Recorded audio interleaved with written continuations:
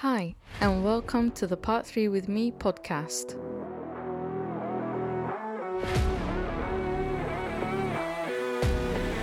The show that helps Part 3 students jumpstart into their careers as qualified architects and also to provide refresher episodes for practicing architects. I am your host, Maria Scudari. And this week, as promised, I will be talking about the energy efficiency in historic buildings. Today's episode meets PC3 of the Part 3 criteria. So the need for the built environment to become more energy efficient and carbon neutral, as we all know, has become more and more important. And as architects, we should start leading the way towards a net zero carbon and creating more energy efficient architecture. So today's episode seeks to expand how this can be done to existing historic buildings. Some of you may even have a question or coursework asking you to recommend or provide your thoughts on the subject. So today's episode aims to help you understand and prepare for something like this a bit better in case it either comes up in part 3 or in your interview, or just in general if you are looking to do something in practice that covers this aspect. So the energy and carbon performance of most historic buildings can definitely be improved, helping them remain viable and useful now and in the future.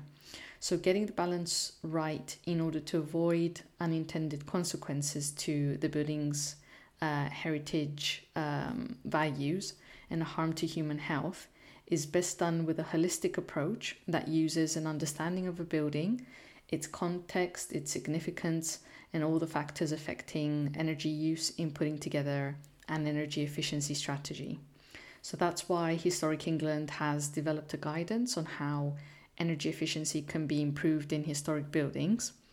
And the National Planning Policy Framework also encourages the reuse of existing resources, including the conversion of existing buildings, and it also supports the use of renewable and low carbon energy, and it promotes local authorities to advise developers and homeowners on energy efficient improvements requiring planning permission to be developed, ensuring consistency between energy design and heritage. So now reverting back to Historic England's energy efficiency strategy, which aims to avoid harm to the significance of the historic building, be effective, cost-efficient, proportionate and sustainable, ensure a healthy and comfortable environment for occupants, and minimizing the risk of unintended consequences. So what are the factors that affect a building's energy use in operation?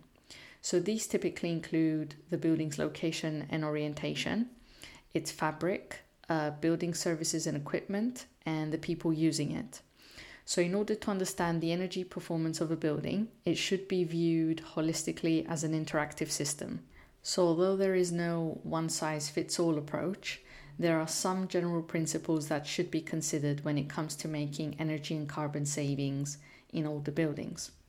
So firstly, looking at the building itself and its context, both need to be well understood before any changes or retrofitting is made, meaning understanding the building's significance and potential harm from the changes, the influence of the local environment, the design, construction and condition of the building, the performance and behavior of the building fabric, the engineering services, the building use, occupancy and management, the building's requirements and aspirations, the available resources and opportunities and constraints.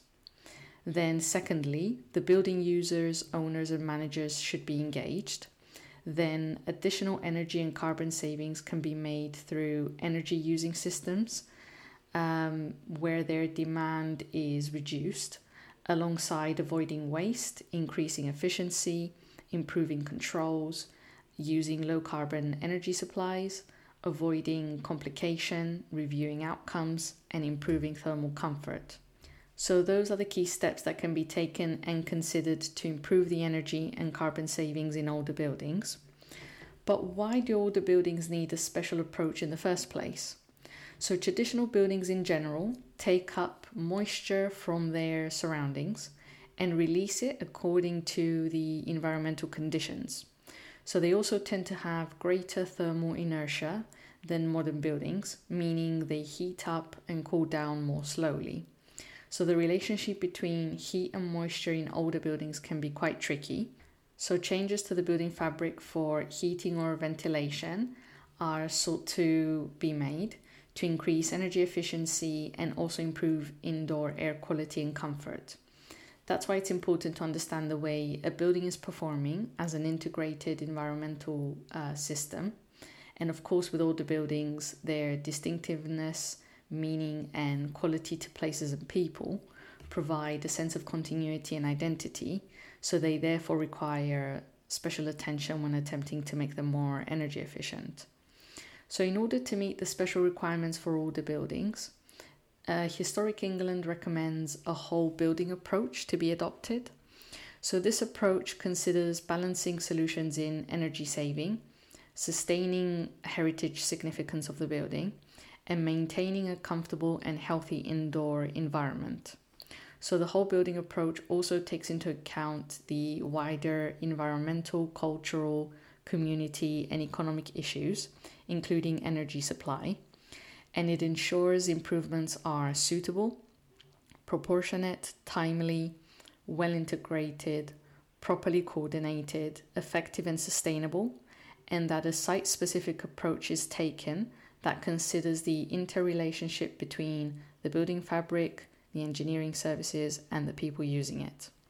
So the key stages in the whole building approach include assessing and understanding the context, then setting objectives and planning improvements, then developing a detailed design and specification, considering installation, use and evaluation, and maintenance.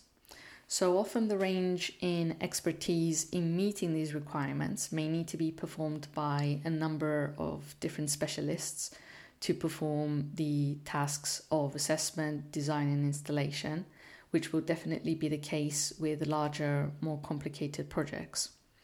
So starting with the first stage, assessing and understanding the building and its context, which means identifying any constraints and potential opportunities for improvements. So gathering information about the building's current modes and levels of energy consumption, and any factors that could affect the feasibility of improvements. So such an analysis can range from a simple walk around up to a detailed analysis, depending on the nature and scale of the project. So a well carried out assessment can assist with making decisions regarding the protection of the significance of the building and also the occupant's health. So historic buildings vary widely in form and construction. Therefore, their thermal characteristics can differ significantly. So it's very important to study a building carefully before making any assumptions about its thermal performance, including carrying out non-destructive thermal performance tests. Now, when it comes to its context, many aspects can affect a building's setting that can affect energy use and opportunities for improvement. And these include exposure to wind, rain, and sun. Then the next step is setting objectives. So following stage 1, where all the necessary information is gathered, the next step is to devise a preliminary plan, setting short and long-term objectives for the project, and identifying the measures likely to be appropriate and practicable in that specific context. So some of the key objectives include understanding the user's requirements, their aspirations and aims, which will then inform a suitable energy efficiency strategy. So another is identifying the opportunities and constraints depending on context. So if a building is listed or in a conservation area, the range of acceptable improvements may be more restricted, together with building use and occupancy levels. So identifying opportunities and constraints is an important part of the assessment process. So some quick opportunity wins could be through changes in occupation behavior and remedying poorly adjusted, faulty, or inappropriate controls. and badly maintained or malfunctioning systems and equipment, or even some low-cost fabric-related measures can be considered, such as using curtains, for example, or installing loft insulation and so on. But these should, of course, be considered in relation to the impact on the character and the significance of the building. So as a matter of top priority, any outstanding repairs and maintenance should be carried out to historic buildings, and repairing or reinstating historic features help enhance the building's energy use and its character and significance. So buildings of traditional construction are inherently sustainable, meaning they are robust, durable, and adaptable, and built with materials that can be easily repaired and maintained. So their service life can be extended indefinitely, provided they are very well looked after and repaired. So investing in regular and timely maintenance optimizes building performance, and it increases the benefits of any additional energy efficiency improvements. Now moving to the next stage of the whole building approach, which is detailed design specification. So in this stage, the preliminary energy plan is developed in detail. So depending on the size and complexity of the project, some detailed design drawings and specifications will be required to enable necessary consents to be obtained and works to be procured. So this is where documentation should be detailed, clear, and unambiguous to ensure that lower quality alternatives are not substituted. So some key conservation principles, measures, and techniques should be adopted for the repair of historic buildings, meaning only techniques and materials that have been demonstrated to be appropriate to the specific building fabric should be used. And if any of these materials are no longer available or appropriate, the intervention should seek to use a material that has compatible properties with the historic fabric, both technically and aesthetically. So chosen interventions should aim to maximize the life expectancy of significant building fabric, consistent with sustaining its significance, and they should be technically feasible, practicable, and reversible, or at least retreatable if for any reason they need to be removed in the future. And they should also contribute to, or at least not compromise, the sustainability of future management and maintenance. Therefore, all works should be adequately recorded and the records made available for others who may take on the building in the future.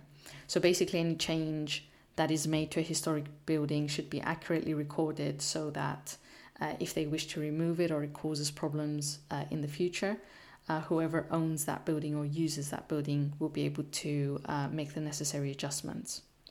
Then moving to the next stage, which covers installation. So before any installation works begin, all necessary permissions should have been obtained and any conditions complied with.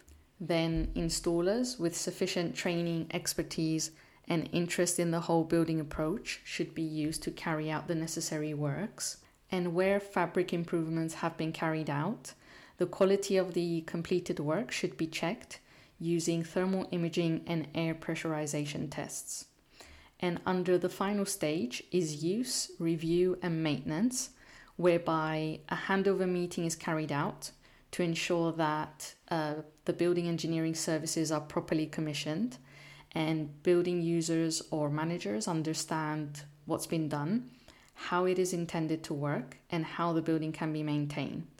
So the most important advice to be provided is on the importance of ventilation in reducing the risks of condensation and maintaining good air indoor quality. So a good way to determine how the interventions made to the building perform is by comparing energy bills from before and after the improvements. So for larger projects, a full post-occupancy evaluation should be carried out to assess how the building is performing. But sometimes measures installed to reduce energy use in new and existing buildings sometimes fail to achieve the savings predicted. The reasons for this is performance gap And these are due to incorrect assumptions about the thermal performance of the existing building from inaccuracies in the data and models used to predict the energy performance due to inadequate design and specification of improvements, or from poor installation, integration and commissioning of improvements, ineffective or confusing control systems, building occupancy and patterns of use, and occupant behavior. So if you are assessing a historic building to be retrofitted using Historic England's whole building approach, there is a checklist of items that will need to be ticked off. These typically include checking the building's current arrangement, which is the building itself and its context, the existing heating systems, cooling systems, ventilation systems, lighting, hot water systems, appliances, and other energy using equipment and occupant health. Then you should initially seek to deal with improving the thermal performance using low cost and low risk options, which can be achieved by improving the sources of discomfort, optimizing the use of natural and artificial light, reducing the quantity of energy using equipment, insulating pitched roofs at ceiling level where applicable, or insulating flat or low pitched roofs at ceiling level. Also carrying out repairs in general, draft proofing, adding curtains and blinds, refurbishing or replacing lost shutters, and adding rugs or carpets to solid ground floors and suspended timber floors. Then you can move to the next step of improving thermal performance, which involves some risk and also cost, which can be done by installing measures to reduce discomfort, which includes replacing energy using equipment, reinstating a missing ceiling, insulating pitched roofs or flat roofs, whichever is relevant, rendering, plastering, lining interior walls with hangings or paneling, adding secondary glazing, adding shutters, awnings or other shading or weather protection. Also insulating existing solid ground floors and suspended timber floors. And then you have the final step in improving thermal performance, which involves higher risk and high cost. And such works include insulating in the joist zone, insulating above the deck and weatherproofing directly above the insulation, or insulating above the deck with a ventilated layer between insulation and waterproofing, generally insulating above waterproofing, also insulating walls internally and externally, replacing glass and windows, and insulating solid ground floors and suspended timber floors. So that is the general checklist that you should use when assessing what works need to be done to an existing historic building. So when considering making energy efficiency improvements to historic buildings, including designated and non-designated heritage assets, the developer, homeowner, landlord, and so on should take certain standards into consideration. And these general standards should include meeting certain building regulation requirements, which we discussed and covered in the previous episode, specifically implementing requirements set out in Approved Document L. Then for private landlords, they are required to meet the standards set in the Domestic Private Rented Property Minimum Standard Energy Efficiency Regulations 2015, whereby they are required to retrofit their properties to reach a minimum EPC rating of E, which they will need to provide proof of. And another standard to be adhered to is PAS 2035, which is the 2019 Retrofitting Dwellings for Improved Energy Efficiency specification and guidance from the British Standards, which also promotes the whole house approach. So that covers what I wanted to talk through today regarding energy efficiency in historic buildings and what you can do when they are retrofitted. So to sum up what I generally covered today, Historic England has put together a number of energy efficiency guidances to promote retrofitting and energy improvements to historic buildings. They propose the adoption of a whole building approach that promotes solutions that avoid harm to the significance of the building, using effective, cost-effective, proportionate, and sustainable solutions, alongside ensuring a healthy and comfortable environment for occupants. The key factors to consider when assessing a building's energy use includes its location and orientation, its building fabric, services, and equipment and people. Historic buildings generally require a special approach due to their construction taking up moisture from their surrounding and releasing it according to environmental conditions, causing them to heat up and cool down more slowly. So when assessing what a historic building requires, whoever is carrying out the works should follow a checklist of initially understanding the original building arrangement and assessing how the building is currently being used, then start to take actions to improve thermal performance, starting from low cost and low risk interventions, and then moving to more high risk solutions if and as required. So that concludes what I wanted to discuss today. If you want to learn more about retrofitting historic buildings and their energy efficiency, I would highly recommend visiting Historic England's website and going through their guidance notes and their technical notes. And that concludes today's episode. If you would like to get in contact with me, please feel free to email me on the address provided in the show notes. Thank you for listening. This is an educational show aimed at supporting the future generation of architects.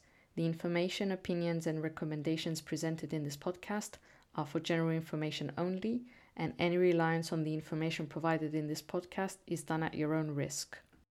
Please join me next week for some more Part 3 with me, Tom.